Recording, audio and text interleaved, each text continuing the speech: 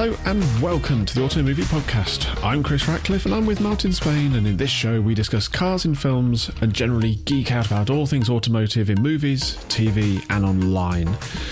In this episode we're going to be doing a Burt Reynolds double bill, but first, last Thursday saw the International Motor Film Awards down in that there London.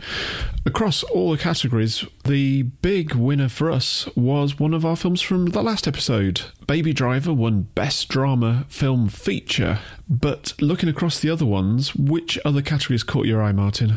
Well, it was very interesting to see that the Mission Impossible Fallout movie took down one of the big ones. Because the Mission Impossible movies are probably the gold standard for big budget car chases these days. And it's really nice to see that being recognised. I know there's some BMW product placement in some of the later ones. So there's moments where you see an M3 or an M4 get ragged around, and then when it comes to roll down some stairs, it magically seems to have got some very, very small 16-inch wheels that magically turn into some 19s again when it hits the ground. But yeah, I was really pleased to see that get some love, because it's an astonishing achievement as a movie, and the car stuff in Fallout is incredible. There's an old BMW in there that I really, really like, probably more than the new stuff. And it's got Tom Cruise flying a helicopter. I have to be honest, I haven't seen any of the Mission Impossible since What? 2. Have I seen one? I can't remember if I've seen one. How is this possible? How could it was that time when it was all just like Limp Bizkit and... So you've seen the worst one. You've seen the worst Mission Impossible movie, and you haven't seen any of the good ones. It was John Woo, wasn't it? It was John Woo, and it had doves, and it had Tom Cruise hanging off a cliff, and it had those funny Oakley shades that everyone went out and bought if they could afford them, and it had Limp Bizkit on the soundtrack. They've moved on way past that now, Okay. and the last three have been really amazing action movies. So directed by Brad Bird, and then the last two have been done by Chris McQuarrie, and they're amazing. And they've got proper car chase content in them. Like I say, I think these are actually beating Bond at its own game at the moment. It's actually quite interesting looking at the results from the Motor Film Awards.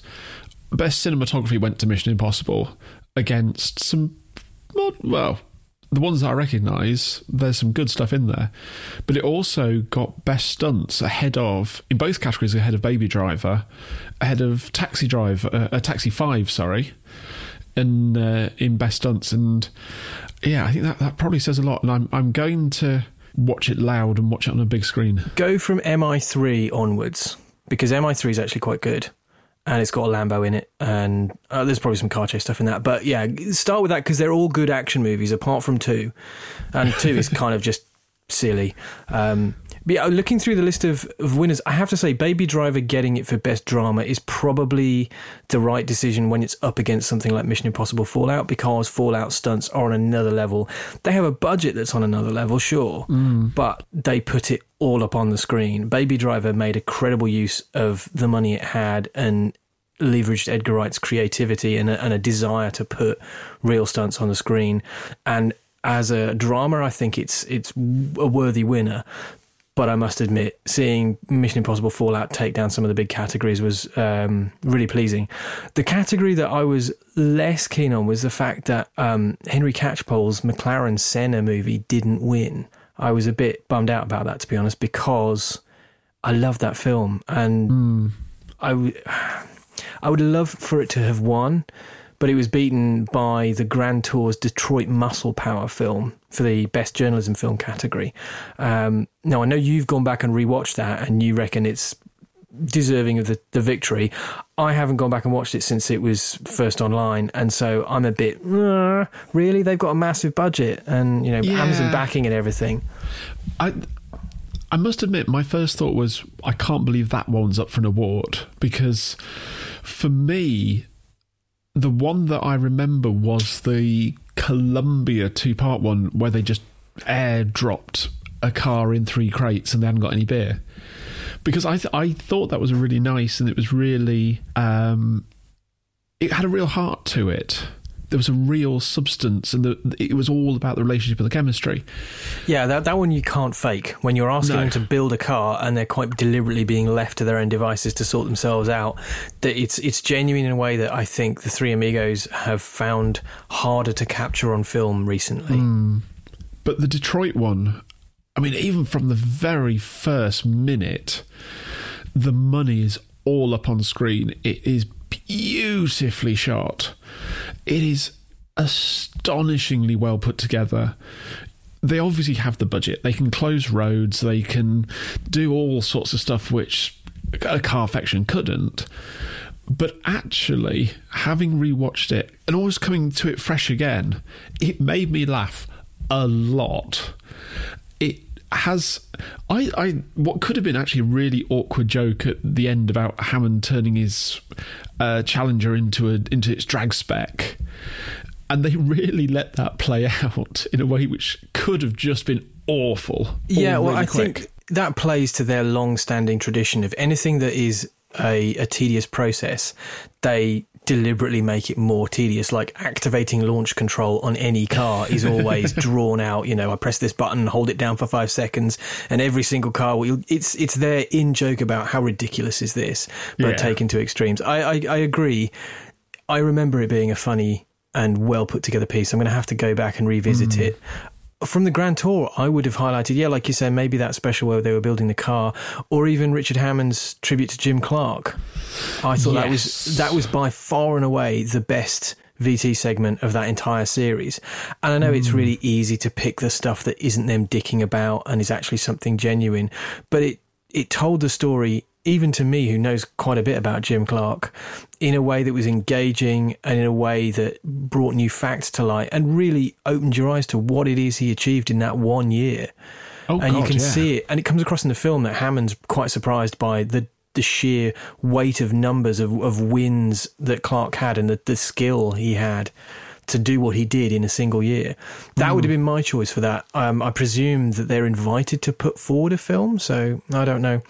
But yeah, there's a few other interesting ones I haven't seen. There's quite a few of these shorts that I haven't seen because I don't know where to see them. So it's worth checking out the Motorfilm Awards website, motorfilmawards.com/results, and checking out some of these movies. I'm actually going to go and look for a couple of them that sound really interesting. There's one called The Last Race, Best Documentary Film Feature.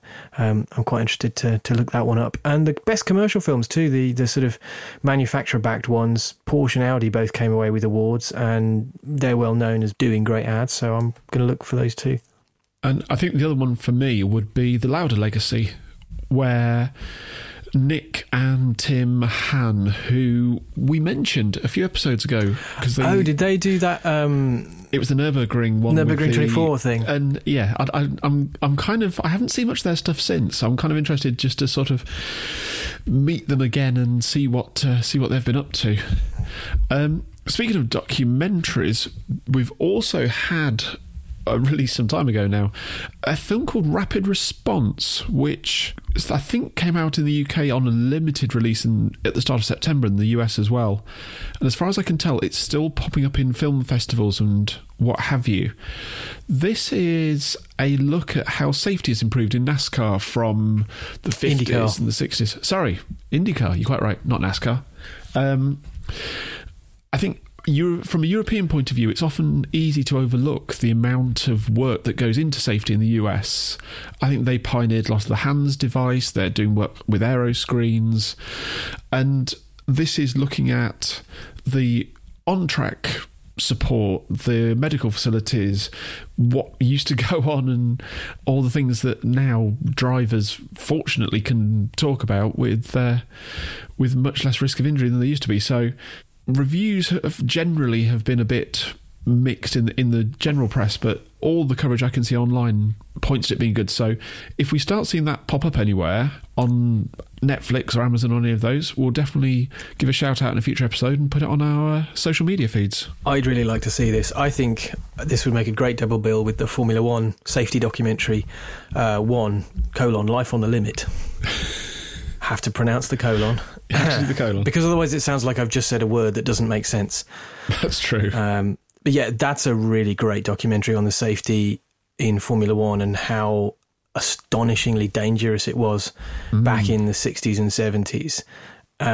It's a little dated now. It was made before Jules Bianchi lost his life at Suzuka, and it was made, I think, possibly even before some of the more recent high-profile IndyCar fatalities, where talents like Dan Weldon and more recently Justin Wilson have been lost, and people like Robert Wickens have been very seriously injured, because IndyCar on ovals is just lethal as far as I can make out. Every time I watch the Indy 500, I'm in awe of what they're doing, and I'm praying that they don't have another one of those horrendous 200-mile-an-hour crashes where the drivers are flying off into the catch fencing. There's a part of me that really wants to see this in the documentary, and there's a part of me that hopes it doesn't go into too much detail, because it's really upsetting watching the kinds of accidents that the speeds they have in IndyCar just seem more extreme than Formula One, because Formula One is fast, but only in short bursts. Formula One's a lot more about the downforce and the change of direction, and IndyCar is a lot more that sustained high speed on ovals. And when you have that kind of low drag, trimmed out car,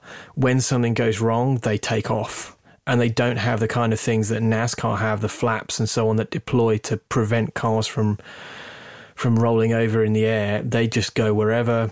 It's the cause of a lot of really, really nasty accidents in IndyCar. So there's a part of me that wants to see it, and there's a part of me that doesn't, but I think it would make a great double bill with Life on the Limit. So when Rapid Response is available, we'll let you know. I think this is what our...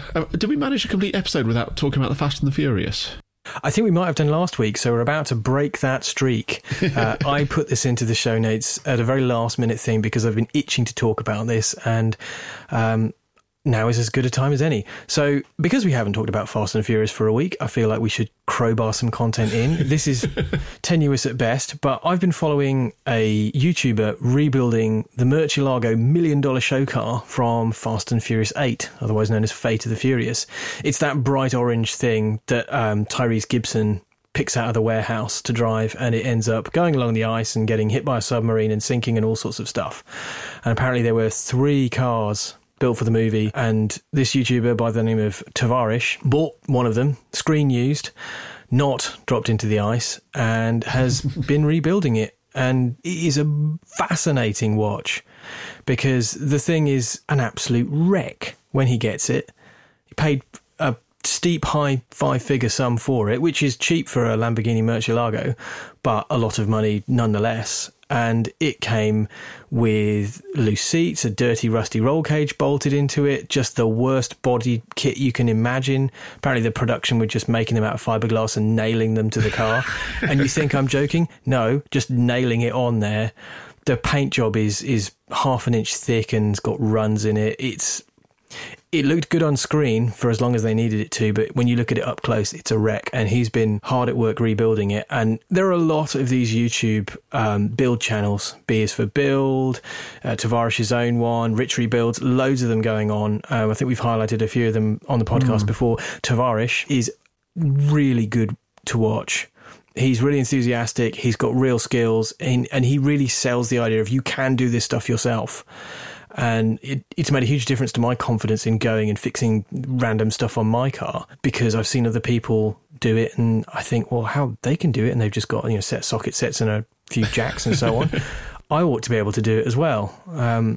So I really recommend seeking out his Murcielago build, or we'll put the link in the show notes. But yes, Fast and Furious 8 Murcielago rebuild project, worth a look.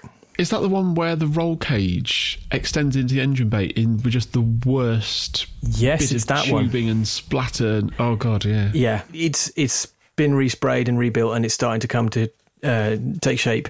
He's going to take it to the SEMA show when it's finished, and there's rumours of trying to get it reunited with Tyrese for a photo shoot. But it's a bit of kit now. It looks amazing.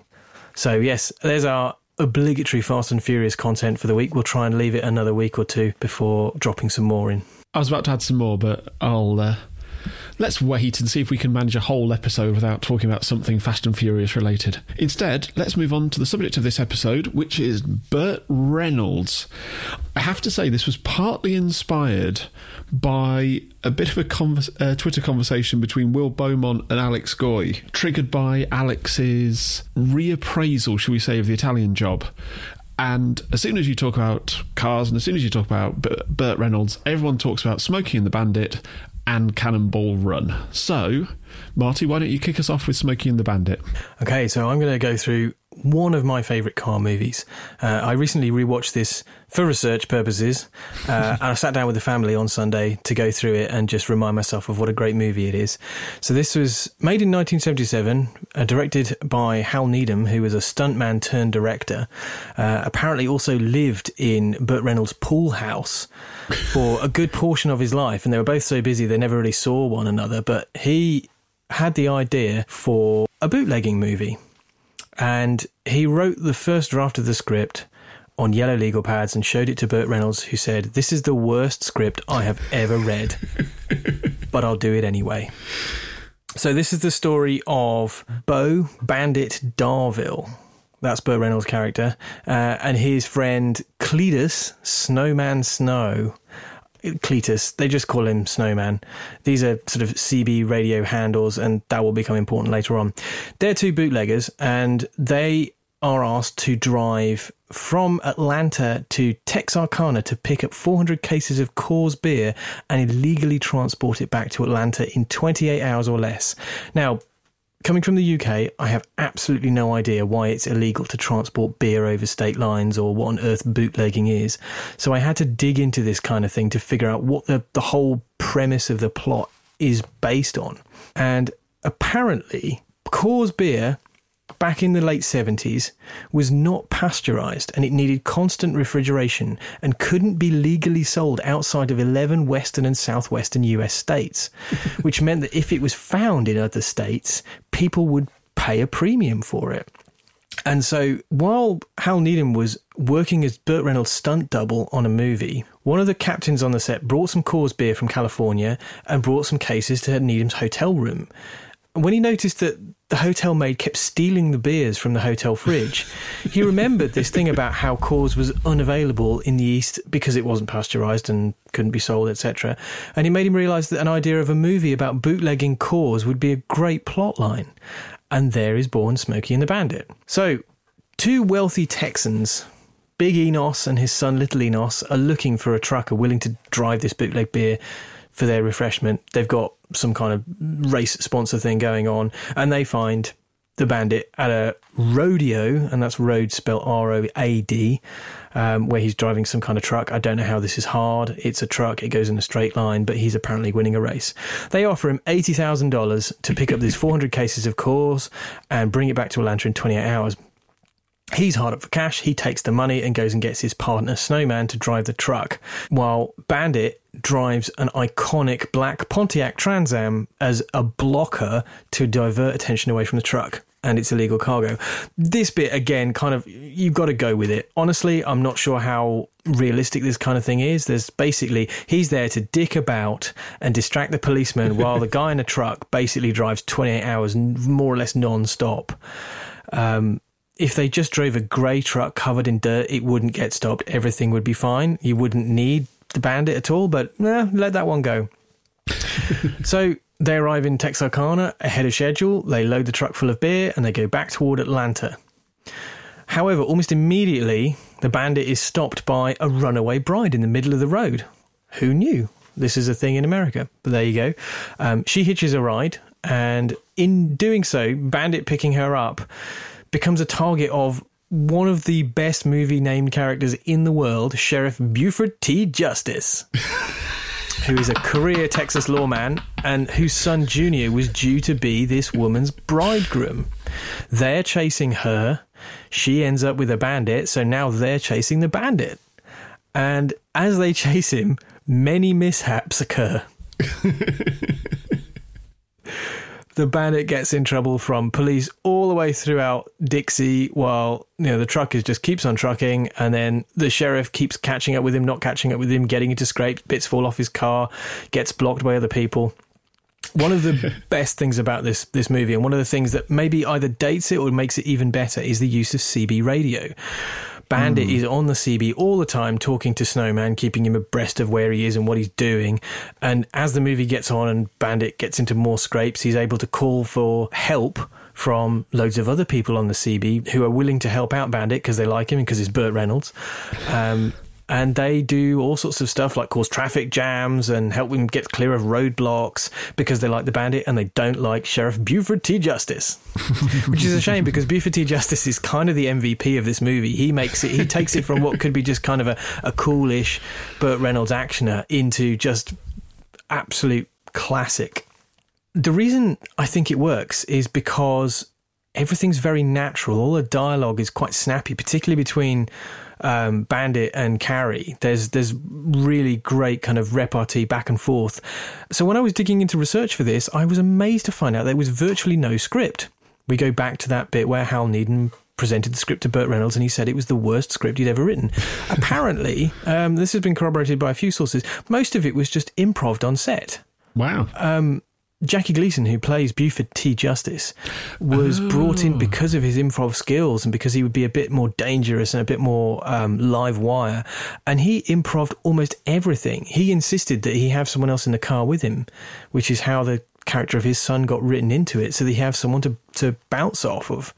And given that large portions of his screen time are taken with berating his son for being a bit slow, which he is, and the other parts are being berating everybody else for getting in his way, you can clearly see when you know that it's all ad-libbed, that it's all just, what can I say that's most outrageous? What can I do to make everyone laugh? And it really, really works. I have no idea how they were able to cut it all together, but it really, really works. And I'm amazed that they were able to get away with this. But there's loads of great things about this. Principally, that Pontiac Trans Am. It's an iconic car. Hal Needham saw one in an advert and went, I need that in my movie. I must have one of those. And it's a character in its own right. It's just so iconic. In movie cars, you've got things like the General Lee. Does that count as a movie car? I guess it does. General Lee, Bandit's Pontiac Trans Am, the DeLorean from Back to the Future. It's right up there with those as movie cars. So Hal Needham talked to Pontiac and they had an agreement that he'd get 4 1977 Trans Ams and then 2 Le Mans 4-door sedans for the movie.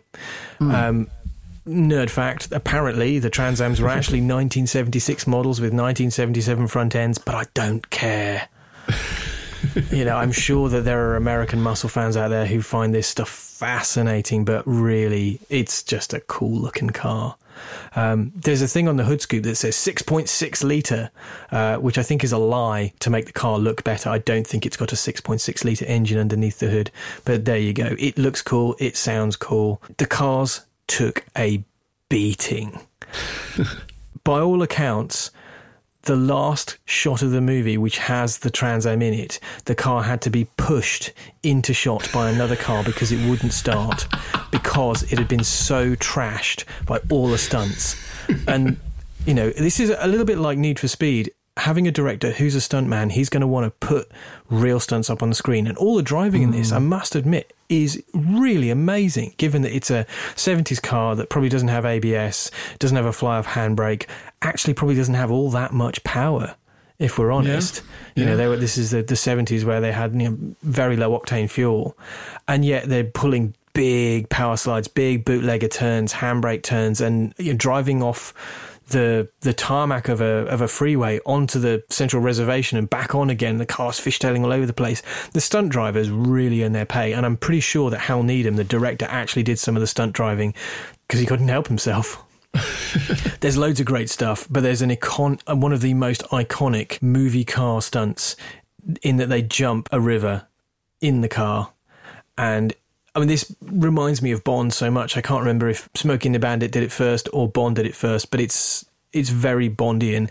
It's a bridge jump, little ramp, over goes the car, lands on the other side, and they cut to them carrying on as if nothing's happened. That car was toast. That car was a banana by the time it was finished, bouncing up and down and everything. It was wrecked. But with all the other stunts, all the other cars were wrecked. So they started cannibalizing them for parts to keep one car running. And when you know that, it's hard not to look at the car as it's on screen as it gets further throughout the movie and go, it's looking a bit less polished now. The detailer in me is looking at it going, oh, look at those swirls. No clear coat on that paint. That's pretty sad. It's just rattle cans and transfers. The car that Buford T. Justice is in takes a similar pasting. It's involved in all sorts of scrapes, has its roof smashed off. And again, that one was continually not working and having to be brought back to life by the production to keep it going until the end of the movie. It's fascinating to realise that, in an era where they'd have 20 cars now and there'd be rig cars and all sorts, none of that was done for this movie. It was all done on the cheap, kind of. Speaking of which, they had a fairly small budget for an action movie, originally budgeted at something like $5.5 million, and then Universal, the backers, the week before shooting, sent a fixer down to basically say, I want $1 million back. You're not getting it now. So $4.5 million, they made it work, and we think with some rewrites and stuff. But imagine, I don't know, one of the Avengers movies being budgeted at $200 million and then them sending someone down there to say, you now only got 80% of that. There's just, shots wouldn't happen. But it paid off for them because this was the second highest grossing movie the year it was released. And the year it was released was 1977. Second only to Star Wars. Yeah. Imagine that. So $4.5 million, second highest grossing movie of the year. And apparently, there's some fudge factor around the figures, but went on to gross worldwide over $300 million. Wow. How's that for a return on investment? Yeah. I really enjoyed rewatching this. It totally holds up. It's fantastic fun. It's got iconic music, which was written by the guy that plays Snowman in the movie, Jerry Reed. The great theme, Eastbound and Down. That was apparently written overnight. Oh, wow. Reed had promised to write something for the production, and come the very end of the shooting, he hadn't done anything. And he promised the director, I'll do it overnight, I'll have something for you tomorrow. And he just sort of slung something together. It's why you hear kind of plot points in the lyrics, and played it to Needham the next day and said, I'm really, really sorry, I'll change anything you like. And he said, don't you change an effing thing. And it's an iconic, for all it was written overnight, it's an iconic theme. And they use it loads in the movie. It's great fun to watch. We watched it as a family. Some of the language is probably not quite appropriate for my young son, so we just told him to forget that particular word when he heard it. And you hear it quite a lot. He loved all of the action, the car sliding sideways, the CB radio stuff. We had to explain to him what a CB radio was, and he said, why didn't you have one, Daddy? And I went, well, we've got phones now, we don't need a CB radio. I'm putting a CB radio in your car now. CB, it was one of the things I don't think it really caught on in the UK, but this movie made it look cool as all hell. And it's one of the big things you remember. Is there something else I can help you with? Oh, Siri thinks it was cool too. Stupid Siri. Honestly, this is one of the iconic car movies, and the fact that it's got Burt Reynolds on his absolute most charming form. I don't think he's ever been more suited to a role than this. Anytime he's on screen, you're interested in what he's got to say. He just exudes charm, and the real rapport he has with Sally Field, who plays Carrie, they just bounce off one another in that kind of classic Hollywood co-lead way. And it makes watching the scenes with them in the car, and there's a lot of scenes with them in the car, but they never get boring because they're always kind of sniping and flirting with one another. It really, really works. The stunt action is great in an old school kind of way. There's none of this cut. There's not even any rig shots really. It's all wide shots and the car doing the thing. There's a couple of moments where they speed the car up a bit, probably because it's an American shitbox and it can't actually go that fast. But you don't really notice because it's not that obvious. It's not like, say, the Cannonball Run, where I think some of the shots are more obvious. Oh, God, yes. Speaking of which, Chris, do you want to tell us about watching the Cannonball Run again? Yes. I have to provide a little bit of context. I know when you were talking about the BMW films, they kind of marked a point in your life, and Cannonball Run for me, and Cannonball Run 2, because when you're young the two are kind of interchangeable. I don't remember where I was when I first saw them or who I saw them with or anything like that. I just remember always knowing about them. And I have always had a copy on VHS. I've always had a copy on DVD.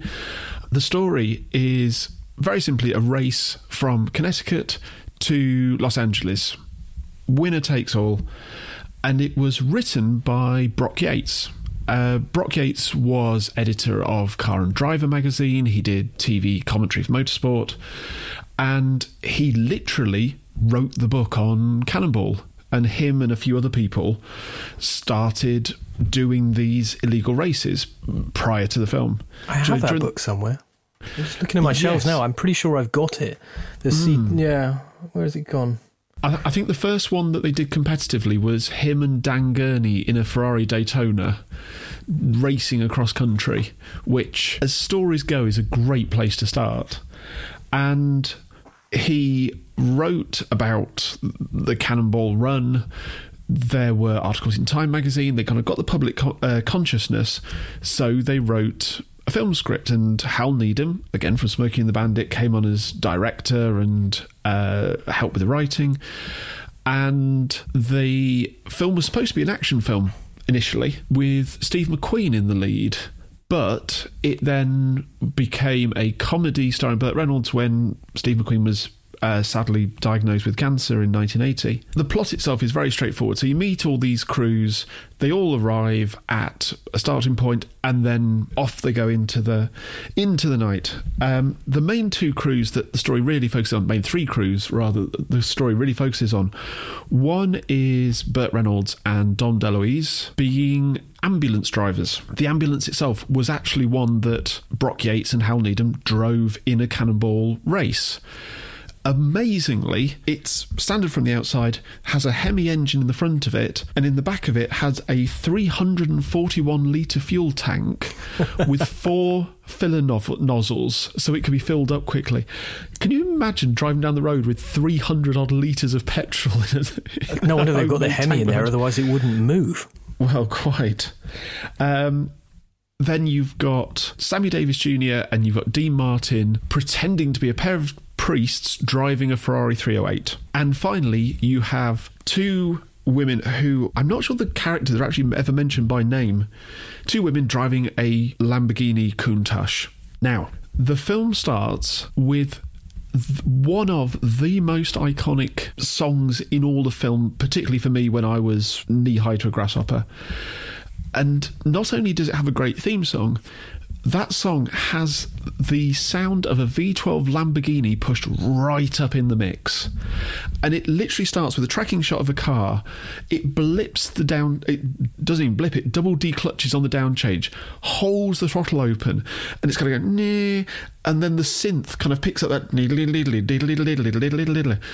And off it goes. And it is these shots of Lamborghinis outrunning the police. You keep hearing the exhaust note, the down changes, the tyre squealing, what have you, and they're misdirecting the police and all this sort of thing. And it gets to the end, and it finishes with this big crescendo of the synth and the V12, and it kind of has this triumphant end, and that's the end of the best bit of the film. Now, fair.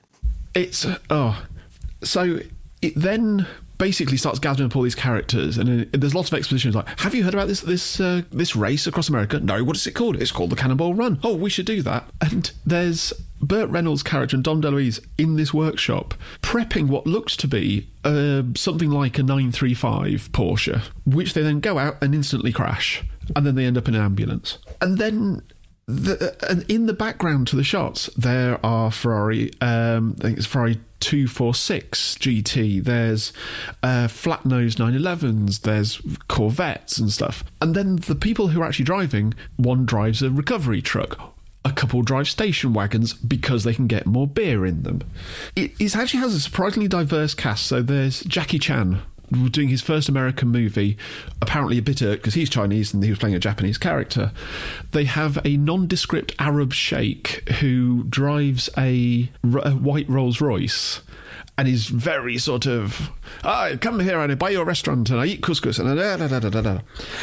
This movie that you mentioned with Alex Goy revisiting the Italian Job and finding that some things just wouldn't hold up in current times, this movie, way more than Smokey and the Bandit, suffers from that. The caricaturing of characters is borderline offensive. I think when it comes to race, it's not too bad. And I've got to say, actually, one of my favourite characters is a character called Seymour Goldfarb, who believes he is Roger Moore. And he's played by Roger Moore. So he believes he is James Bond, and he believes his name is Roger Moore.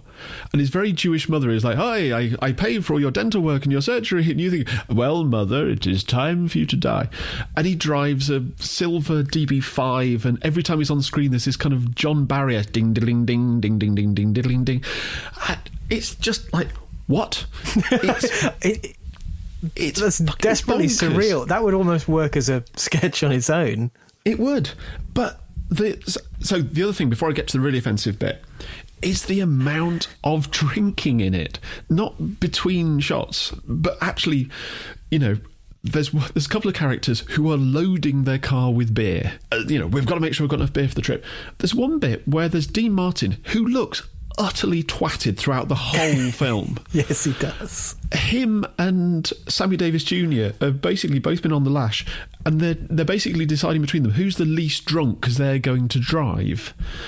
And then we get to the worst bit of the whole thing for me, and this is a very sort of 2019, call it what you will, view, but the way the film treats women is awful. So there's these two women in the Countach in these really skimpy jumpsuits, and the joke is that every time they get stopped by the police, they kind of unzip their top and they get the boobs out, and the police say, "Oh well, just take care," and off you go on your way. And they are leered at and lectured at by every single other male character in a bar, in any situation. It's like, "Oh, look at them, God," But the one that really got me, and bear in mind this is a PG, so instead of the police being the people trying to stop the cannonball run, it's this environmental group. They are clearly taking the piss out of the whole environmental movement massively. Bearing in mind early 80s, so it would have been probably after the 70s fuel crisis, and they're starting to get their V8s back and all this sort of thing. And the leader of this environmental group is called Arthur J. Foyt. So every time they talk about him, nobody can remember his name, so they always have to keep saying, "Oh, it's A.J. Foyt." And he's like, "Well, next meeting we're going to be talking about the environmental impact of electric toothbrushes and all this sort of stuff." The ambulance crew then, and there's no other word for it, kidnap Farrah Fawcett and whiz off with her towards LA. They anaesthetise her at one point to try and get out of a police stop, and they're talking to her, and it's the one bit of acting that Burt Reynolds has. He's hamming it up enormously. It's such an opposite to the way he is in Smokey and the Bandit, where clearly he's having a great time, and he's on the record as having said it was the most fun he's had making a movie in his career. And this is only, 4 years later. So yeah, what happened? Why is he sleepwalking through this thing? He said he did it as a favour to Hal. He also got paid $5 million for 4 weeks' work, which up to that point was the highest paid actor in movie history. It's a lot of money for 4 weeks' work. I'll take that, thanks. But there's one moment in the back of this ambulance, and there's Burt Reynolds and there's Farrah Fawcett. And bear in mind, PG rating, so for those outside the UK, so PG is parental guidance, so it's suitable for older kids, but, it's up to parents' discretion. She says to him, she thought that she was going to get raped. She thought there was going to be a gangbang. There's another conversation where she says that she doesn't wear underwear because she is the environmental hippie. And I'm just watching it sort of going, who wrote this? This is just awful. And she has no agency. She's this kind of, oh God, I'm just a woman. Da. At least the two women in the Countach kind of have a bit of balls to them, and they're like, we know that this is all going on, but we're just here to win a race. It's shocking. And then the film itself is incredibly badly written and paced. There's a lot of these little setups and gags. So you will get two people who turn up at, they have a bit of a sort of establishing story, and then at some point they'll drive into a swimming pool, or they will drive off a cliff, or they will do something, and that's kind of setup and punchline. While the race is going on, there's no sense of jeopardy. There's no sense of who's winning, how close they are to the goal. At one point they all stop and they're all in the same place at the same time. A fight breaks out, Peter Fonda turns up. This biker gang turns up. They all have a fight. Jackie Chan does his thing. Because of course he does. Well, of course he does, because you got Jackie Chan. That's why in the film. he was there. Very much so.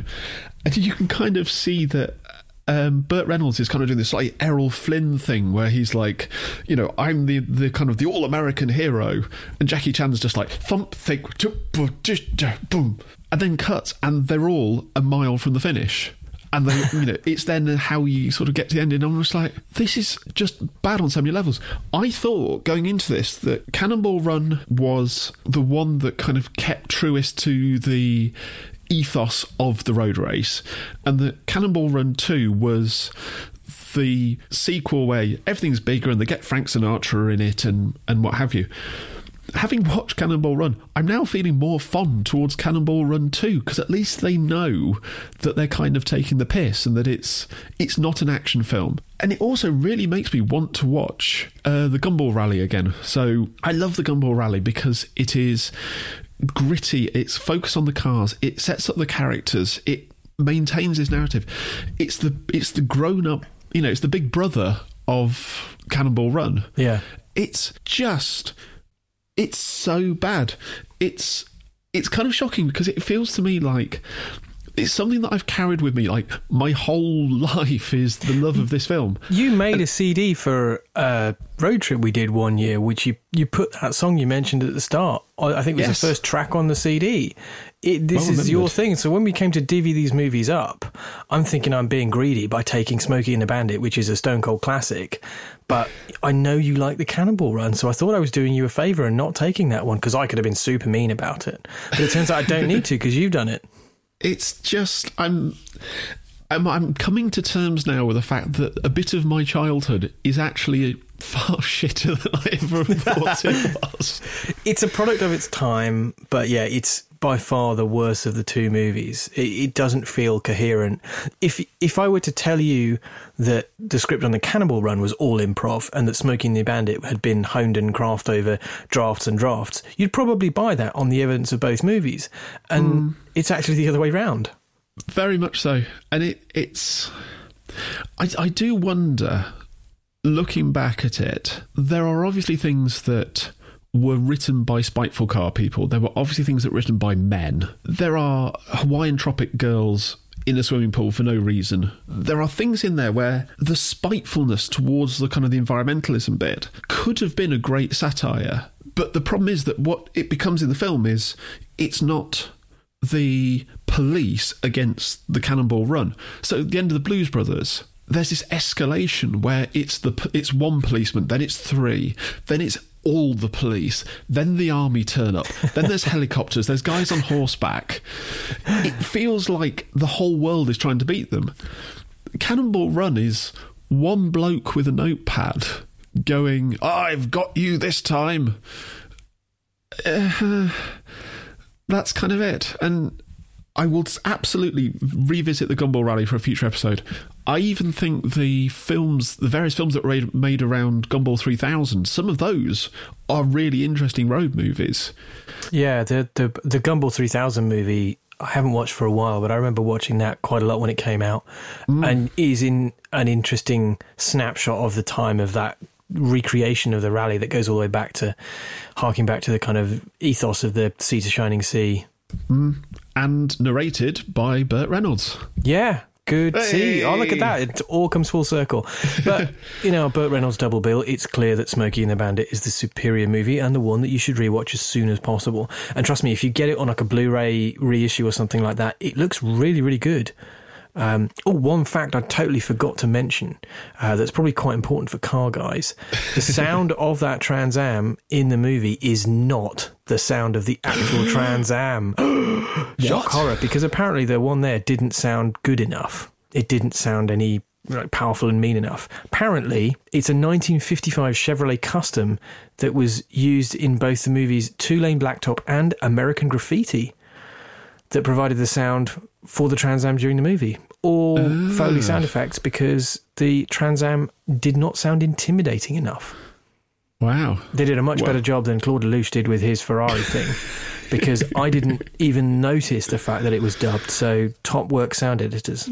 Excellent. And that's the end of our Burt Reynolds double bill. And talking of V8s, my choice for this week's thing I've been watching on YouTube, I found it via a Facebook post from somebody or other, is a rather interesting clip of what I'm guessing you could call a dynamic dynamometer, which is basically, it's the front suspension of a E39 M5 driving the Nürburgring. Yay, M5 content. The best M5 as well. The best M5, my favourite M5. Still need one. It's basically the front chassis of an E39 M5 being driven around the Nürburgring, only it's not the Nürburgring, it's like a chassis sim rig. So you've got no drive to the front wheels, it's two rollers, and the steering's steering, and you can hear the tyres being tortured, and it's really cool. If you ever wonder how a modern road car suspension works, particularly under load and with steering angle and all that sort of thing, and actually with chassis roll as well, because the whole rig can it simulates the car rolling under the lateral G. It's really interesting to be able to watch it. And also, if you are a massive Nürburgring geek like Martin and I are, you can watch it and go, which complex of corners is... I reckon that's Hatzenbach. Oh, no, that's a jump, right. God knows how they've cut it together, but it's quite... It's almost mesmerising after a while. You just watch it like one of those executive stress toys with the clicking balls. I do wonder if like a proper Nürburgring expert like Dale Lomas or somebody who knows the place inside out would actually be able to tell you which sequence of corners it is. There's a great story going around that apparently Lewis Hamilton went into the dyno rig when they were maybe it was Mercedes testing some of his engines, and they were running it around an F1 circuit, and he listened for a minute and he said, "That's Hungary." And they looked at him like he was a witch, and he went, "Like, I can just tell from the gear changes and the load the car's under, I know where it is." And they went, "Yeah, you're absolutely right." So if you are that deeply entrenched in driving and in circuits and so on, you probably could tell. I hadn't got a clue. I was too busy staring at those front wheels going, E39 M5 pretty, because they're gorgeous wheels. Sorry. They are great wheels. Without wishing to clang a name too much, but I will. I once had a trip to the Renault F1 factory in Enstone. Clang. And we actually got to go into the 7-post rig while the car was in there. We were told, no photos, no video, no nothing, but can you tell which circuit it is? And I could tell they were running Singapore on the rig, because it was the Singapore layout when it still had the enormous chicane in it. And right at the very end. Yeah, and it just... You'd watch it and it was like... And then it just punched like the left wheel, then the right front, and I was like, yep, Singapore. Yeah. Didn't Mark Webber do a really great overtaking mover on somebody there back in the day? Wasn't that the one where there's that slow motion shot of Schumacher and the Mercedes is just like, absolutely... Oh, possibly. I even put that up. Yeah, I love that one. That's proper drift spec. I have to dig that out somewhere. There must be a gif of that we can put on Twitter. Yeah, I'll have to dig that one out. I was going to suggest another M5 video that I was sent by Jochen of Frozen Speed of an E39 M5 being spanked around the Nürburgring by someone with massive knackers. It's sideways everywhere. But I have a better one. Henry Catchpole driving Colin McRae's Impreza WRC car from 1997. That's all I need to say. Yep. If you are a rally fan, especially if you are a rally fan in the 1990s, which I was, then Colin McRae at that time was at his peak, and the blue 555 Impreza is my definition of rally car. You say rally car, I think that car. And just hearing it on the film, the flat four going, wah! It's being driven by someone who both can drive, but is also a huge rally and Colin McRae fan. And it's joyous to see the car out again, to see it being used, to just hear the sound of that flat four. I got a little bit misty watching this. I'm not ashamed to admit it. I just was so happy to see the car being driven again as it was meant to be, and to see it being driven by someone like Henry Catchpole, who's he's done rallies himself. He's a proper bobble hat guy. And it just made me very, very happy. So that is absolutely worth your time. It's just ticked over something like 100k views on YouTube, and it needs to have many, many, many more. It deserves way more than that. So please, if you don't do anything else, please click on the link to watch Henry drive Colin McRae's Impreza. Don't you find as well now when you look at cars like that and the 97 cars in particular, they just look so clean compared to the Yaris, which is just covered in aero addenda, isn't it? 4 arches and canards and the motor. I was quite surprised. I didn't realise that this was still a manual car as well. I'd thought by this point they'd gone to the semi-automatic paddle shift, or at least the kind of the semi-auto where you've got the sequential. That's the word, where you can smack the lever up and down the box. No, this is a full-blown H-pan manual, and you do need to change gear properly and give it some welly. And that was a surprise to me. So this is a proper full-on analog car, and I think it being Colin McRae's car has a particular setup on the diff at the rear, because he liked a slidey car. He always liked a slidey car. It's one of the reasons he was so loved by fans everywhere. His car was always more sideways, and I think the car has to be driven the way he drove it to get the best out of it. And I was always gutted that he didn't win the title in 97, because he was the best driver, and he got, I think, reliability took for a few, and the classic McRae, he's either going to win or he's going to bin it, and I think maybe 1 or 2 crashes took that away from him. But the car is, you're right, it's smooth and clean, and it screams cool in a way that I don't think the Yaris ever will. No matter how fast the current 2019 World Rally cars are, you park it next to this Impreza, everyone will go around the Impreza, or at least everyone of a certain age. Maybe the younger kids will go to the Yaris, and it does look kind of spectacular, the big wing and all the aero stuff, but it's the Impreza every time. The Yaris is, what does that livery look like? It's black and red, and it's Toyota. It's just Toyota's corporate colours. It's not an iconic livery. Toyota's iconic livery is the Celica one. Yes, the Castrol. The Castrol one. Yeah, that's green. No, if they'd have just gone, look, can we get them on board again? I'd be more on board with this. But yeah. The 97, the era of the WRC cars when they first started, when they moved on from Group A to WRC, that is rallying for me. And rallying died when Sebastian Loeb came in and ruined it for everyone. And on that cheery note, that's it for this episode. If you think we've got it right or got it wrong, share your thoughts and opinions with us on Twitter at AutoMoviePod, on our Auto Movie Podcast Facebook page, or email us at comments@automoviepodcast.com. If there is somebody in your life that you think might enjoy this podcast and likes to talk cars and movies and all talking about all these sorts of things, please share this podcast with those friends. Subscribe on their phone if they're happy to hand it over. Fly a banner through the sky if that's your thing. But we would absolutely appreciate it if you can share the love and bring us a few more welcome listeners. Tell everyone. Tell everyone. Right, Marty's going to go and find a truck full of non-pasteurised cores. Actually, what I'm going to do is go and work out how you can grow a moustache like Burt Reynolds and still look cool. This might be a many-year project and a PhD thesis at the end of it. Certainly for me. And I'm going to go off and actually buy a copy of Smoking the Bandit and watch it. Until next time, everyone.